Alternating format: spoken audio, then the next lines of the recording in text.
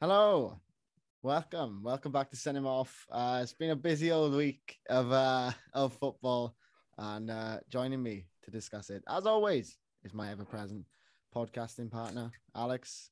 How you doing?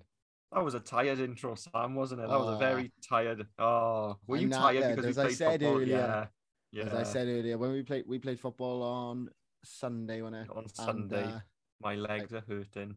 I can't walk, mate. I can't walk. We're Well, too you were old. walking around the office like who? I believe it was John Wayne. Yes, Yeah.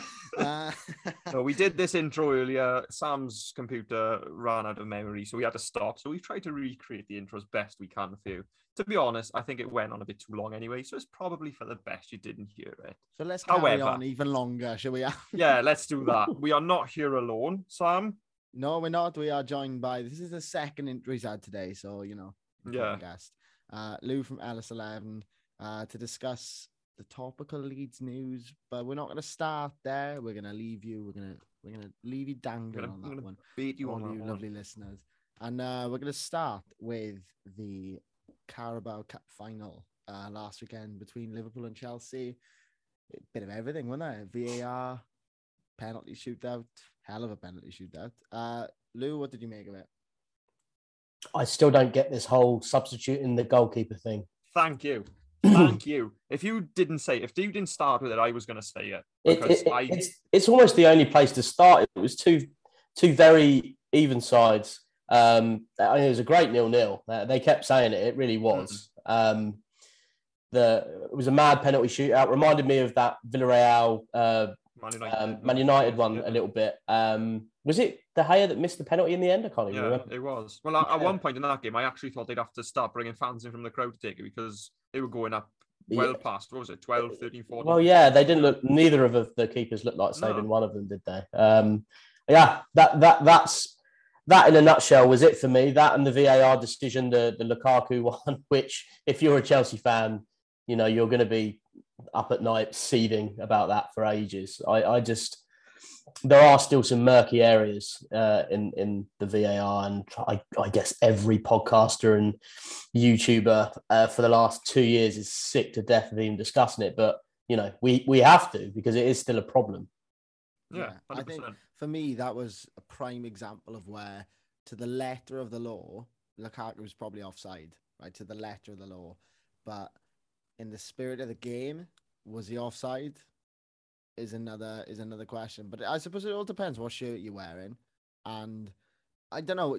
For me, we've chatted loads about this, Alex, how as a rugby fan, the TMO, I think it's all about how the question is framed. So maybe it should have been this clear and obvious. Is there any reason why I can't award the goal? That frames it quite nicely. And I think that's what it is. They're just looking for everything in football. It's so scrutinized to the nth degree. I must have said that phrase, I don't know how many times on this show, but they scrutinize it to the nth degree up until you're looking at the boots and the hands and the fingers and thinking, well, but it's not football anymore. When it gets to that point, it's just not football. And it kind of sucks the life out of the fight. Like, okay, yeah, it was a good final. We said that. But it's a shame that we have to start with this and talk about it rather than talking about the final or the shootout even. Do you like the idea of the fan inclusion then, with the maybe even listening to the whole process of the VAR, speaking to the referee? At the end of the day, there will still be human error, except it might be even more annoying having to listen to how they come to the wrong decision, as opposed to it helping. The thing is, in rugby, they'll have the thing on the screen and they'll talk about it. And the referee, there's no dispute in the referee's decision. The referee's always right. And he makes a decision, that's it. Because there's a certain level of respect. But the problem with football is there's not really any respect given to the referee. So I think that's where the problem is going to lie with that, personally. Alex, with you, and the referee's only going to get more stick afterwards in the car park. So with the point you just made, with it's not football anymore, given some of the horrific refereeing decisions we've seen down, as it is now, the Swansea.com stadium, watching the Swans in the Championship this year with no VAR, do you want it in the Championship or not? I suppose, do you want not football, as you put it, or bad refereeing decisions? I'd rather keep the referees are awful, but I'd rather keep it just as that personally. I'm sure when Leeds were down, dear me, all my messages are coming through now all of a sudden on my laptop. I do apologise. But when Leeds were in the Championship, I'm sure they had their fair share of poor decisions because it's a fact of life that the Championship referees, lower down the league you go, they just get worse and worse. But I'd rather stick to that and keep that than to have to wait to see the decision and see what goes through their minds and blah, blah, blah. I'd rather just leave it there. And, we got something to complain about, and that's the way it is. Because that's just football at the end of the day. That's just how it is. I must admit, I remember when we were in the Championship, and I always used to say, I love the fact that there isn't VAR, because when it's a goal, it's a goal. It's a goal, exactly, yeah. Even if it's a controversial one, and especially if you're at the ground as well, because you don't have the whole celebrating the thing and then being jeered by the away fans for celebrating, and if it's in, it's in. Now, it does take away some of the beauty. A lot of people say, I know it's a cliche, but a lot of people say, and I think it's a bit dramatic, I still cheer if I see a goal, because you'll assume it's a goal. It doesn't really matter if it's cancelled out, because if it's cancelled out, more often than not, it is just, not a goal. I love seeing the controversial decisions. I still think it is a part of the game. But the problem with VAR is that it's still used so badly, to the point that you sometimes have to believe the hype around the bias that the top 6 teams get and Liverpool get, and the smaller clubs not getting penalty decisions or offside decisions, especially when they play away at Anfield, Old Trafford, Stamford Bridge. There has been some horrendous ones. I mean, not so much, I'd say for Leeds, but I've seen a few teams this season be really, really, really undone by some pretty poor refereeing. Haven't Everton received an apology? Yeah. But this is my point. This is my point about these media favourites. Does Sean Dyche get an apology if he makes that? Do Leeds get an apology? Not that Bielsa would be someone to do that, even though he's not there anymore. But you see what I mean. They don't. They get laughed out the room. Maybe there is a bias. I've never known a team to get an apology. Is this a new thing? Is this is it because it's Lampard? I don't understand it. It's cringe. You don't know. But yeah, that's our take on VAR. Yet again, it's a shame we got to keep talking about it, but it is what it is, isn't it? It's just keeping us in a podcast game, mate. That's true, actually. That's keeping us going, to be honest. I believe you had a little question. Oh, sorry. Yeah. I was just going to talk about a penalty shootout. It was a good penalty shootout, and Kepa blazed it. But coming back to that, just quickly, before I segue nicely onto my question, I would never have changed the keeper in the first place. And by that, I mean I wouldn't have put Mendy in goal to start with. I would have left Kepa play because he played the whole tournament. Yeah. That's what Liverpool did, didn't they? Yeah, and I don't see why you wouldn't do that. But then if Mendy plays the game and he hasn't conceded, why would you take him out? I know Kepa's supposedly a good penalty stopper, didn't save one, but supposedly he is. But you don't change your goalkeeper if he's not conceded a goal. I agree, but they were saying because he's been the goalkeeper, it's only right to sort of bring it, but to bring him on. But that almost didn't make sense. Mendy is obviously watched a lot of the African Cup of Nations. He was brilliant. I'd almost. And he had to save a couple of penalties, and he had to do a few penalty shootouts. Exactly. So I guess their thinking was, for the main bulk of the game, have our best keeper in goal. I don't know. It's the same with the subbing players on who haven't really got a feel of the game, coming on and taking a penalty straight away in high pressured situations. We've seen it at the Euros, the final thing, exactly. Quite often, other than maybe domestic cup competition, penalty shootouts are normally big high pressured affairs, whatever happens. So to sub in someone on to take a penalty, let alone a keeper to try and save 5 or 6 penalties, it's just madness. And I mean, it serves them right, really. I think it might be the last we see of it. But it's not the first time with Chelsea, is it? A couple of years ago was it with Caballero? Yeah, it was, Um, it was the other way and around, wasn't it? and Kepa was refusing to come off. Yeah, he but they didn't were go trying on. to put Caballero on for the penalties. A very, very bizarre situation. I think Kepa saved a few penalties that game, didn't he? He won them the cup, didn't he? Is that true? I can't remember. I just remember. remember Sarri being like He was torn between staying was... and storming out. That was Anyway, I think my it was the beginning question. of the end. Go on, Al. My question, nice little segue. Are cup competitions dead? Domestic cup competitions. I think no, and I'm gonna raise you the scenes we saw at Middlesbrough last night. I'm going to adjust my question now because I can. It's my question. Are cup competitions less desirable for big clubs?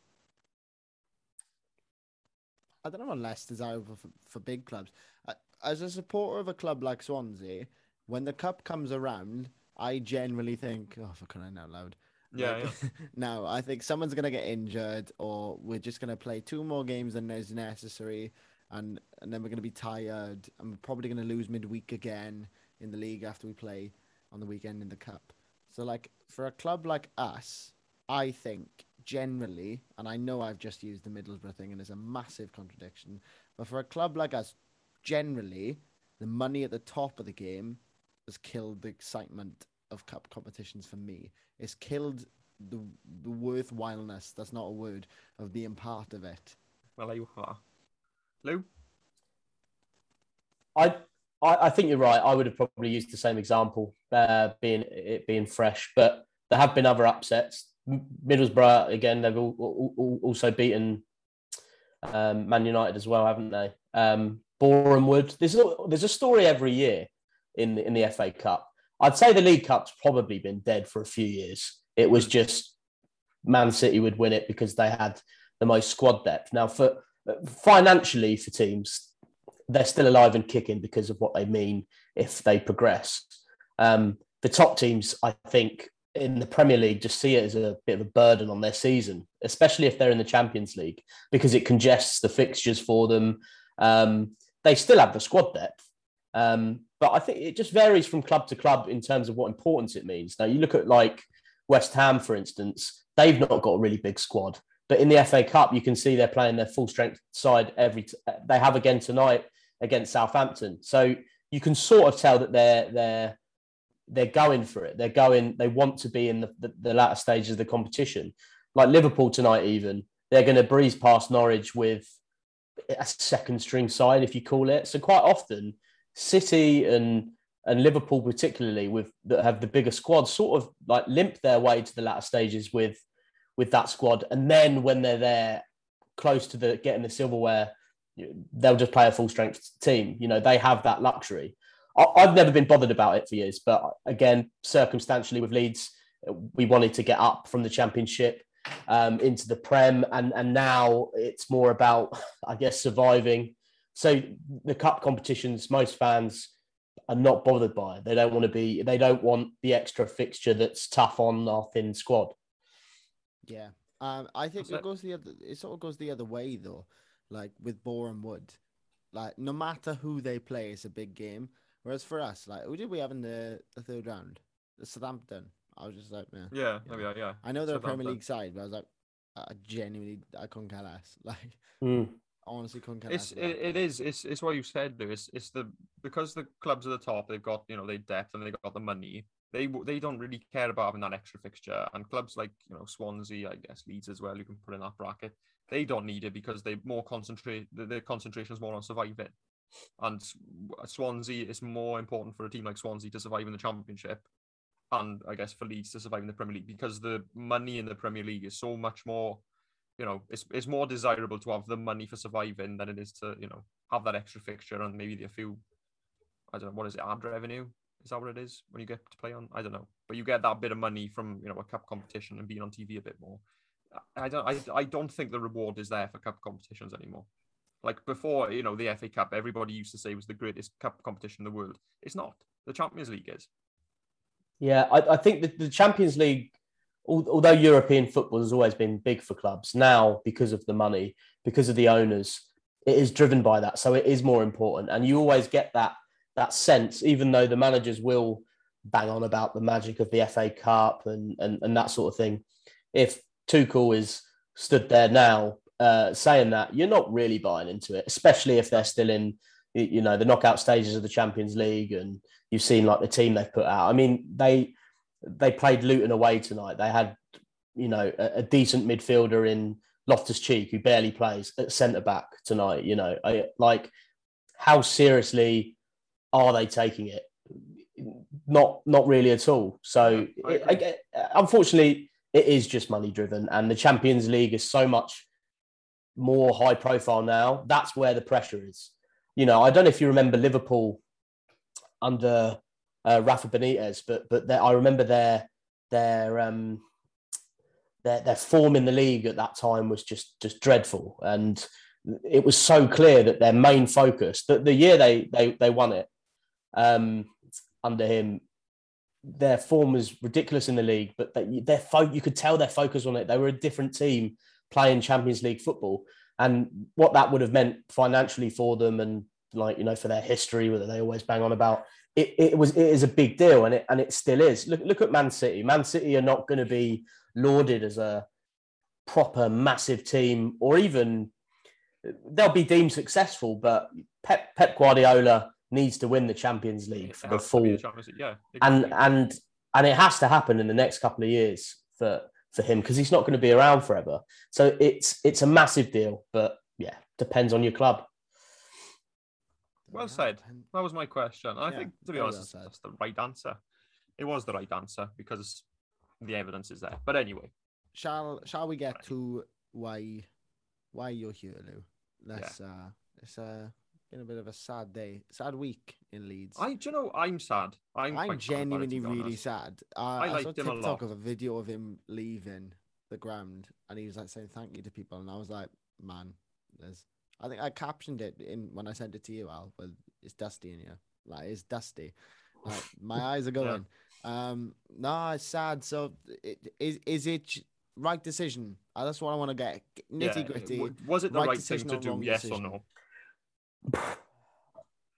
I've changed. My language is very different to what it was when I was at Ellen Road watching us get battered 4-0 by what have essentially come to light as an average team in Spurs, which is even more gutting, really. I was speaking to my dad earlier on today, and he was saying how if the 4-2 result against Man United would have been okay, he didn't think it was a 4-0 scoreline. If we lose that game 4-2 as well, and we perhaps lose 3 or 4-0 against Liverpool, then all of a sudden it might look a little bit different. But because we've been battered by all accounts 3 games in a row, it just makes you feel a certain way that it's just not working anymore. Now, there's lots of rumours around that senior players came together and collared Bielsa and asked for a meeting with him, basically to ask him to see if he can tweak things around to stop us conceding so many goals. The confidence looked completely shot. They didn't look like they were believing in the system anymore. But again, without really knowing, it's all speculation. Obviously, something wasn't right. We were getting battered at home. You know, you can take a Liverpool loss on the chin, you know. But 6-0, it was a tough watch. The last 3 games have, and I loved Bielsa and everything he's done. He's brought a whole city together. There's so much more to it than just football, as there quite often is. And everyone likes to think their club is special, but when you are a Leeds United fan and you've seen everything he's done for the city and the club, and he got us promoted after so long, like, if you're a fan and you feel all of that emotion, and you've not been in the Premier League since, you know, I was a teenager. I've been through all that, and it was special, and it is the best football we'll ever see my team play. So it is sad, and I was saying how a change was needed after we got battered at the weekend, and I think it's probably the right call now. Now the emotion is sort of past mostly. It is a shame the club didn't handle it the best they could have. But I think a change was needed because ultimately we have 12 games to get 4 or 5 wins. And if you look at previous results, 3 of those games you can discount because they're against Chelsea, Arsenal and Man City. So call it 9 games if you're going to be sensible about it. Do you think you stay up?